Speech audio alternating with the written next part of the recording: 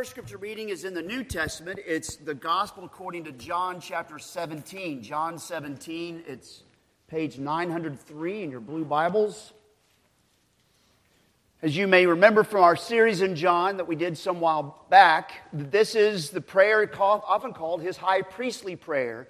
It's one of the last things the disciples will actually remember Jesus saying before he's tried and crucified, because it will happen not long after this prayer. I won't read all of the chapter. I'm just going to read through parts of it. But I want you to pay attention to how he prays and what he is asking for. So John chapter 17. So when Jesus had spoken these words, all the words of chapters 14, 15, and 16, when Jesus had spoken these words, he lifted up his eyes to heaven and said, Father, the hour has come. Glorify your Son, that the Son may glorify you, since you have given him authority over all flesh, to give eternal life to all whom you have given him. And this is eternal life, that they know you, the only true God, and Jesus Christ, whom you have sent. I glorified you on earth, having accomplished the work that you gave me to do, and now, Father, glorify me in your own presence with the glory I had with you before the world existed. I have manifested your name to the people whom you gave me out of the world. Yours they were, and you gave them to me, and they have kept your word. Now they know that everything that you have given me is from you, for I have given them the words that you gave me, and they have received them, and have come to know the truth that I came from you, and they have believed that you sent me. I am praying for them. I am not praying for the world, but for those whom you have given me, for they are yours. All mine are yours, and yours are mine, and I am glorified in them. And he continues to pray for those whom the Father has given him, and becomes even more specific, praying for the 11 disciples that are remaining at this point. And then he's going to expand out. So beginning at verse 16. They are not of the world, just as I am not of the world. Sanctify them in the truth. Your word is truth. As you sent me into the world, so I have sent them into the world, and for their sake I consecrate myself, that they also may be sanctified in truth. I do not ask for these only, but also for those who will believe in me through their word. And now we turn to 1 Chronicles chapter 4. And that's page 336, 1 Chronicles 4. I'm going to encourage you, stress as hard as I can stress with all kindness, to have your Bibles open to these two verses that we're going to read in a minute, because this is where I'm going to be through the whole sermon, and I want your eyes on it. So 1 Chronicles chapter 4. You'll notice how the first 8 verses go. The sons of Judah, Perez, Hezron, Carmi, Hur, and Shobal. Reo was the son of Shobal, and Shobal fathered Jahath, and Jahath fathered Ahumai, and so forth. And then suddenly comes verse 9. Jabez was more honorable than his brothers, and his mother called his name Jabez, saying, because I bore him in pain. And Jabez called upon the God of Israel, saying, Oh, that you would bless me and enlarge my border, and that your hand might be with me, and that you would keep me from harm, so that it might not bring me pain. And God granted what he asked. And then it goes right on. Jaleb, the brother of Sheab, fathered Meher, etc. All that I've read to you and summarized for you is the word of the Lord. Thanks be to God. Let's pray. Oh Lord, guide us now and guide us throughout this new year, that we may be honorable people with new direction and new destiny. Amen. You may be seated. The sermon notes, there are real sermon notes now. They're on the back of the worship guide, and you'll see the 4 points that are there. And there's some questions at the bottom. Some years back, 2 Christians, Gary Smalley and John Trent, wrote a book called The Blessing. And for all of the pop therapy that the book was charged with and may have been guilty of, yet they made a profound point through their stories of kids who then became adults but were devastated because their parents did not speak and did not enact blessing on them. And then many kids who later became adults who were built up and made able to weather fierce storms because their parents had spoken and enacted blessings upon them. And then in 2000, Bruce Wilkinson wrote a book called The Prayer of Jabez that made this passage we're going to look at this morning famous. Though the book, in my estimation, had significant issues here and there as it drew way too close in places to the health and wealth gospel way of things. And yet, Wilkinson hit on the importance of this prayer, and he was getting at some of the right things. And so, on this first Sunday morning in 2022, I'm going to give you the Mike Philibert version and rendition of the prayer of Jabez. Whoop, whoop. Should be excited. So you already have the 4 points listed there. We're just going to work our way right through these two verses. Do please have your Bibles open. So notice the lead off.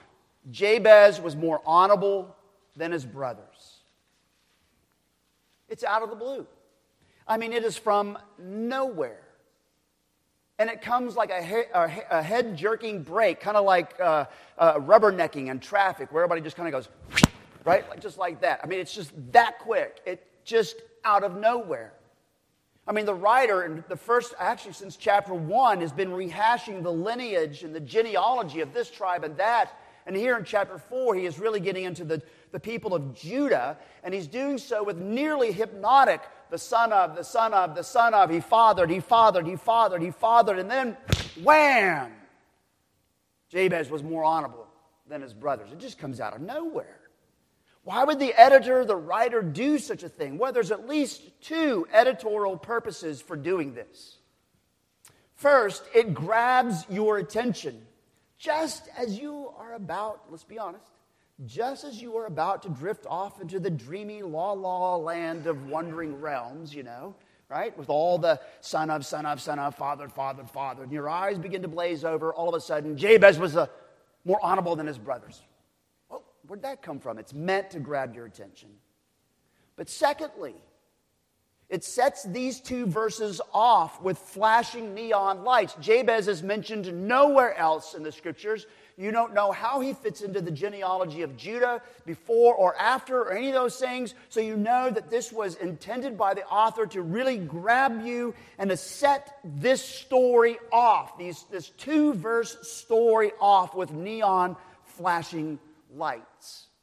It's kind of like if you pick up a popular book these days, and as you open the pages and read through the chapters, now they're beginning to start putting in what they call breakout boxes. You know what I'm talking about? Where there's a box on the side of the text somewhere that's quoting something in the text because the author or the editor, it just depends on who did it, wants you to remember this statement, right? Something very similar to that. Jabez was more honorable than his brothers. But there's something more happening here. As good classic Protestants and Presbyterians, we believe that the writer who wrote these words is inspired by the Holy Spirit, the Spirit of truth. And so the editor is giving us a Holy Spirit-approved assessment of Jabez. He was more honorable than his brothers.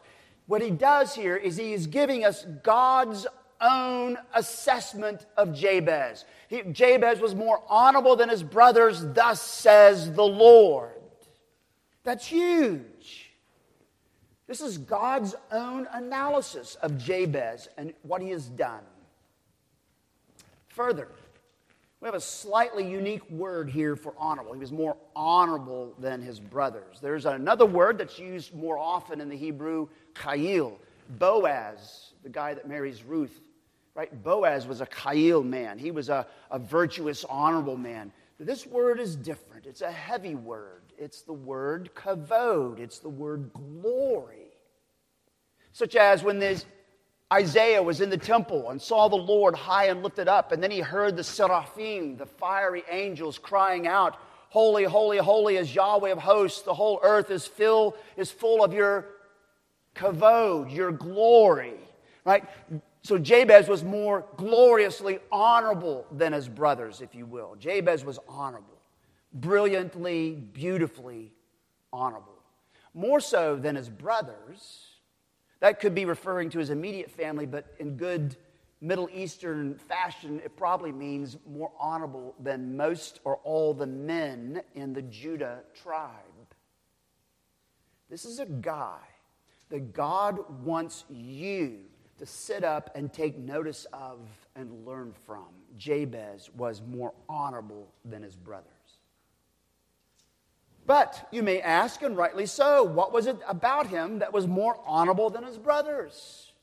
And it doesn't say just yet in verse 9, but we're going to find out in a few minutes.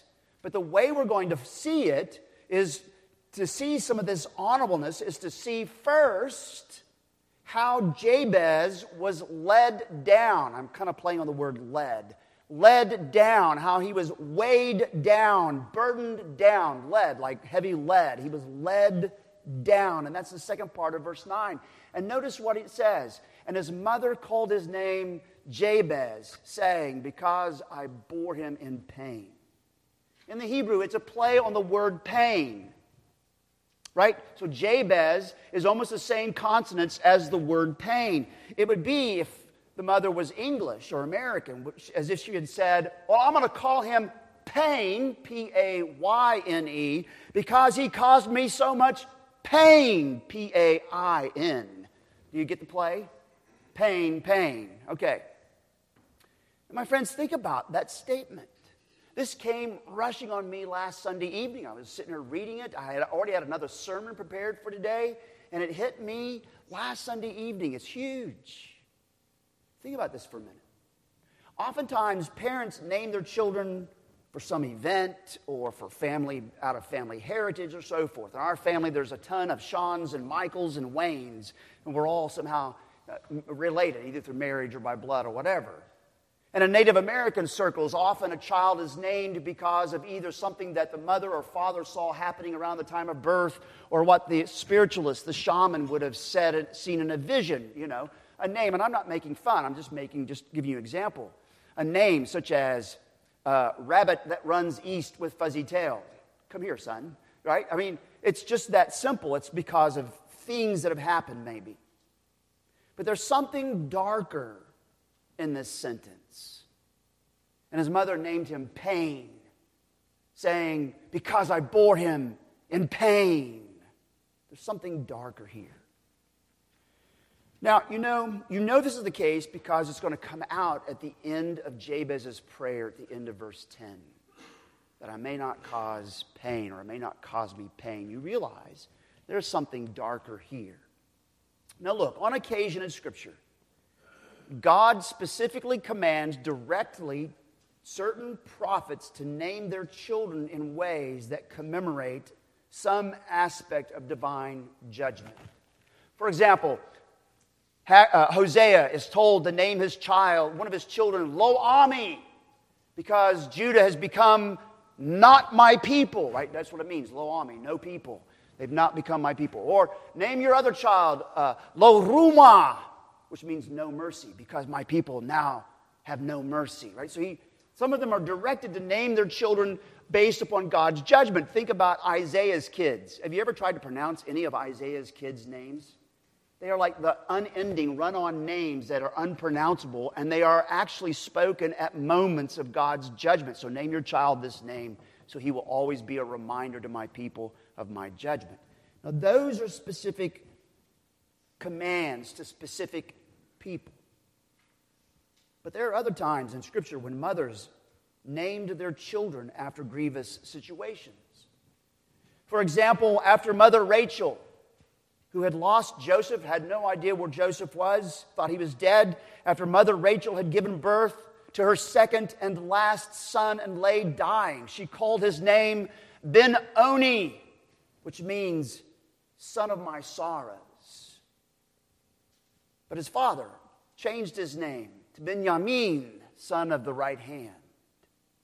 If Mother Rachel had been allowed to have her way, do you not realize if she had been allowed to have her way, she would have shaped that young lad's life, all of his days, to live his life after her sorrow and death. And knowing how humans work with that kind of stuff, he would have borne that grief to his grave. I caused my mother's death. That's what my name means. It would have been a heavy load all his days. Thankfully, someone else thought better of it.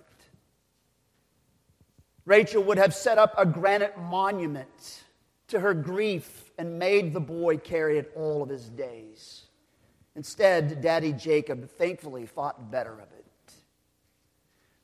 But then you come back here and you realize that when Jabez's mother names him, there's no one around to think better of it. And so the mother erected a monument to memorialize her pain. She carved it in herself with chisel and hammer on this granite stone. Pain! Here, boy, bear it all your days. The mother erected a heavy monument to memorialize her pain, and she had the boy carry it all around his whole life. And whether she survived the birth or not, or whether she did survive and she hounded the boy, just think how mothers do this sometimes. She hounded the boy, taunting him because, well, he hadn't taken out the trash that day, or he hadn't helped to wash the dishes yesterday, or he didn't do his laundry like he was supposed to last weekend. And then she might have said, maybe, you caused me pain when I carried you those 9 months, boy, and you nearly killed me, hurting me from the inside out when I gave birth to you, and now here you are doing it again, causing me pain because there's dirty dishes or dirty laundry or whatever. We don't know, but you can almost imagine it knowing humans.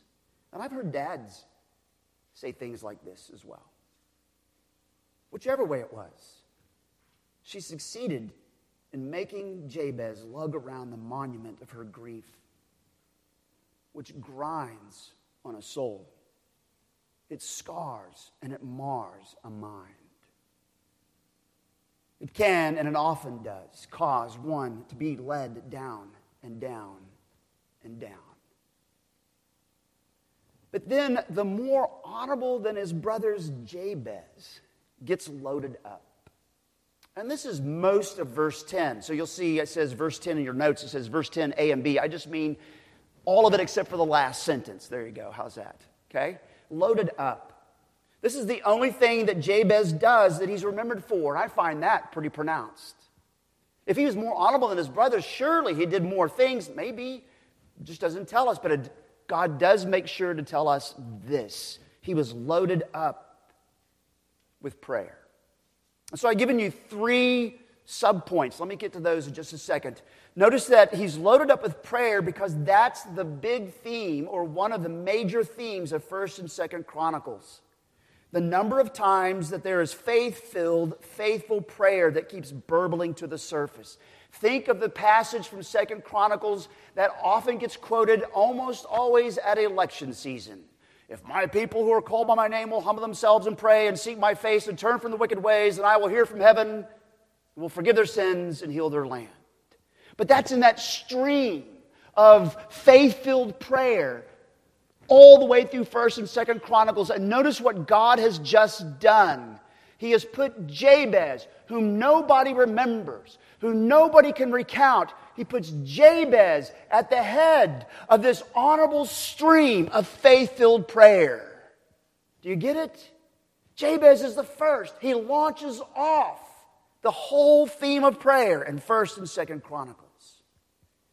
And so Jabez's prayer is loaded up with at least 3 things. And here they are. Number 1. First, life-enriching prayer. Life-enriching prayer. Jabez called upon the God of Israel, saying, "Oh, that you would bless me and enlarge my border." Now, some have taken that statement, this request, in a health and wealth gospel direction, and that just seems clearly the wrong direction.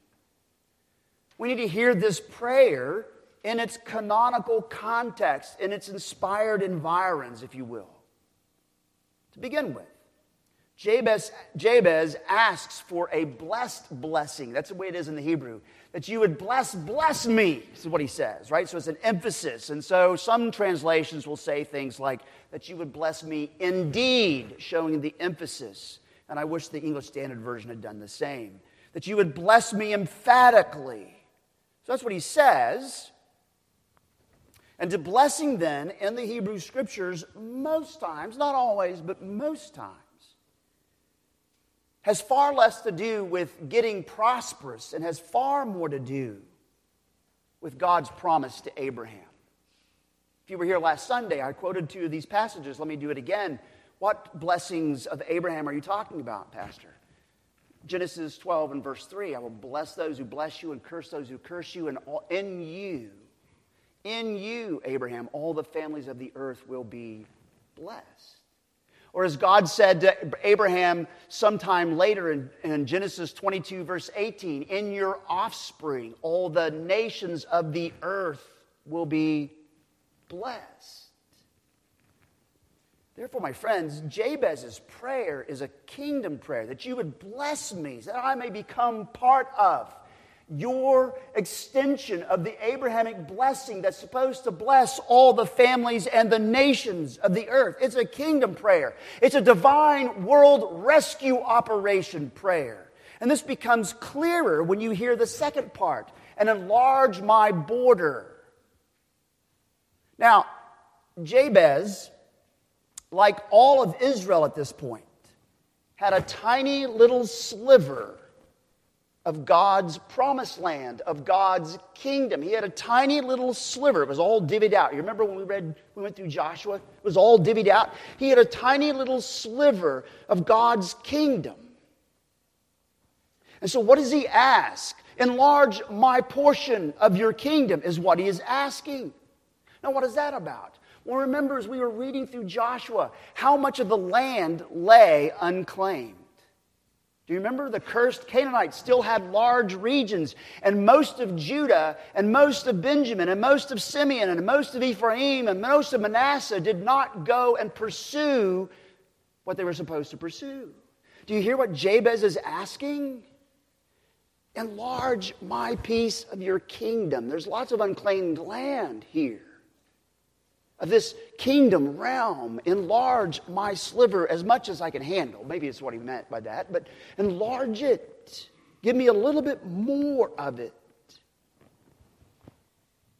Something like Paul, who says similar things. For example, in 2 Corinthians 10, the Apostle Paul mentions 3 times in 2 Corinthians 10 that God had given him an area of influence. An area of influence, a sphere of influence. It's in 2 Corinthians 10, 13, 15, and 16. And very much like Jabez, as you read the end of Romans 15 and the end of 2 Corinthians, you realize that Paul is asking and desiring that God would make his area of influence just a little bit bigger, but Paul will not overextend his reach. So he's looking for the Lord to open those doors. It's a very similar type of prayer. That you would bless me and enlarge my border. Give me more of your world rescue operation. It's very similar to our Lord Jesus' prayer in John 17. Praying for the disciples. Praying for those whom the Father has given him. And he doesn't pray for the world, he says, but for those whom the Father has given him. And then in verse 20, and for all those who will believe on me based on their testimony. It's a very similar kind of request. And so Jabez, in this prayer, just even this first portion, reflects, kind of in advance, reflects our Lord in his own prayer, a smidgen. My friends, in a New Year's kind of way, how fitting that we would pray this kind of kingdom prayer. That God would do this, be pleased to give us a little bit more, a part of his world rescue operation.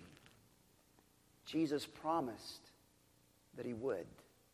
Most assuredly, I say to you, he who believes in me, the works that I do, he will do also, and greater works than these he will do, because I go to the Father. And whatever you ask of the Father in my name, I will give it to you, that the Father may be glorified in the Son. If you ask anything in my name, I will do it.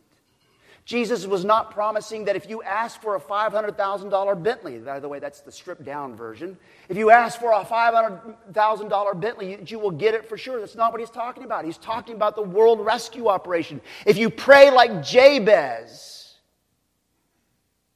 it will happen. Because I go to the Father, and the Father will be glorified in me as you get more of the kingdom. So he was loaded up with his life-enriching prayer, a prayer that would actually enrich the lives of others, that in him, by his work, the families of the earth and the nations of the earth would be blessed. And then Jabez's prayer is loaded up with lifted soul prayer. Notice the next line. And that your hand would be with me. And that your hand would be with me. My friends, without this lifted soul part of the prayer, then the life-enriching part, the very first part we've already talked about, would be impossible to sustain. Without God's hand being with us, it would be impossible. And notice that what Jabez is doing is he's here reflecting on the benediction in number 6, the benediction that you hear every Sunday morning here. The Lord bless you and what? Keep you. Oh, that you would bless me, enlarge my territory, and keep me, that your hand would be with me. It's the same thing. He's praying Scripture, by the way, if you didn't pick that up. So there it is. He's praying Scripture. But very much what he's saying is exactly what Martin Luther recognized when he prayed. Martin Luther wrote a prayer that has now become, amongst Lutheran circles, called the sacristy prayer. And he prayed, and this is what he wrote. And listen how this fits Jabez's prayer. Lord God, you have appointed me as a pastor in your church, but you see how unsuited I am to meet so great and difficult a task. If I had lacked your help, I would have ruined everything long ago. Therefore, use me as your instrument, but do not forsake me. For if ever I should be on my own, I would easily wreck it all. Oh, that you'd bless me and enlarge my portion of your kingdom, and that your hand would be with me, that you'd keep me.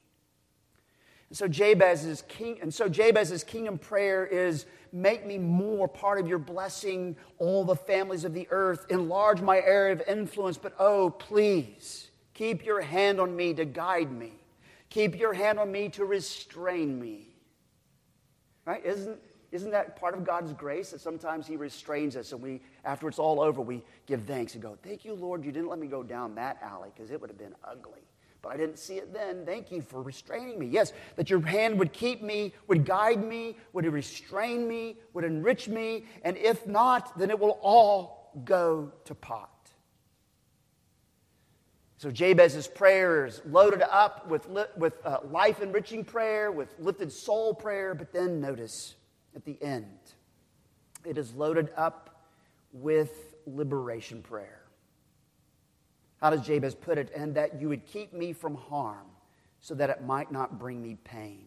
Here he comes back to his name, the name that his mother carved out on that stone and threw on his back. Pain. Here's how you know that Jabez's mother truly burdened him and weighed him down with her monument of grief and trauma. He cannot let it go. He has to bring it up in prayer. Now that statement there is rather fluid in Hebrew, so translations will differ a little bit. So if you pick up a New King James or the NIV or the English Standard Version, you'll notice some different changes here and there, but you get the point in the end.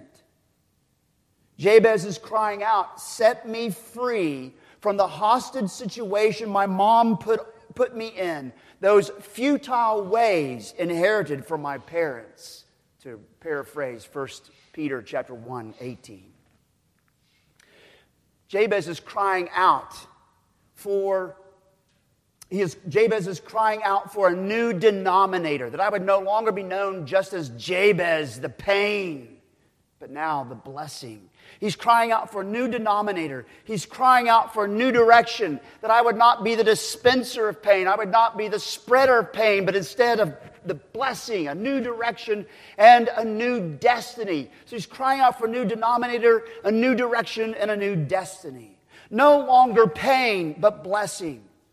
And notice that Jabez is not doing what many Americans do in our day. He's not shifting his blame onto his mother right? He's not saying, I can't do anything because my mom did all those things to me.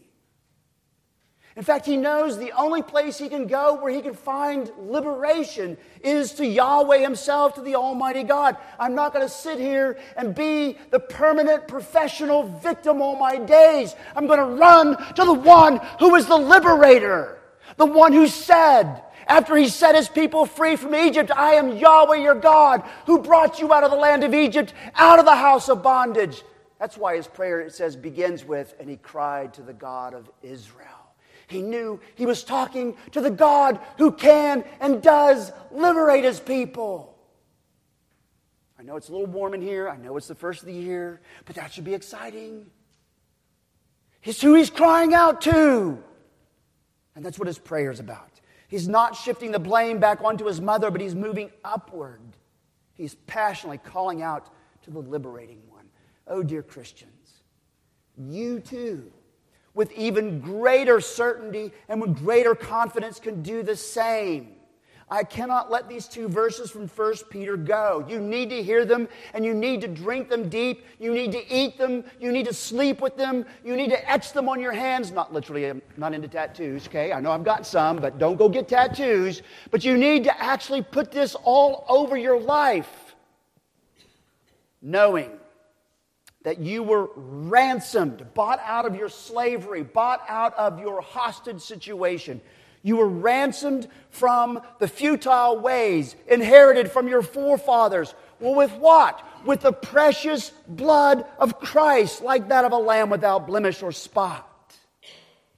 You have that guaranteed in the blood of Christ. You have the liberating God liberating you. Maybe Winston Churchill was correct. Winston Churchill had a horrible relationship with his father, Lord Randolph, and I was reminded of again this week. His father ignored him, seemed to despise him, would go to speak, so he always shoved him into a boarding school. Him and his mom, Randolph and Churchill's mom, would shove him into a boarding school and almost never see him. Though Lord Randolph would speak to a large audience right across the street from the boarding school, he would never come across the street to visit his son. So maybe Winston Churchill was correct as he reflected upon his own father's emotional brutality toward himself when he wrote these words. Famous men are usually the product of an unhappy childhood. And you could add to that, famous women are usually the product of an unhappy childhood. And Jabez is an example of that.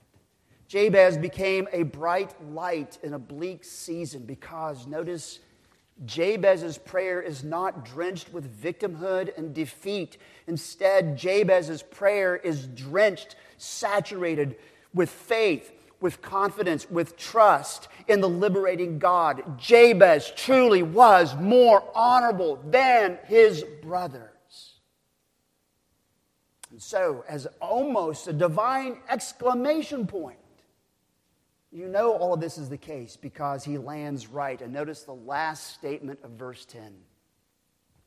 And God granted what he asked. I don't know what else to say about this. Just a couple things, and we're just going to get ready to wrap up because that statement says everything. God granted Jabez's life-enriching request. God granted his lifted soul appeal. God granted his liberation entreaty. And God granted what he asked. God answered Jabez's prayer then, but I want you to realize he is still, hundreds of years later, thousands of years later, he is still answering Jabez's prayer. Two ways at least. Number one, Jabez is a type of the praying, interceding Messiah, Jesus, who prays on behalf of his people, those whom you have given me and those who will believe in me based upon their testimony. He is an unchangeable priesthood, wherefore he is able to save to the uttermost those who come to God through him, since he always lives to make intercession for them. He is a type of the interceding Messiah, Jesus. So the Father is still answering his prayer. But the Father is still answering his prayer in another way. Just us stopping and spending time on these two verses about Jabez. Notice that Jabez is not causing you pain. Instead, he is a channel of blessing to you.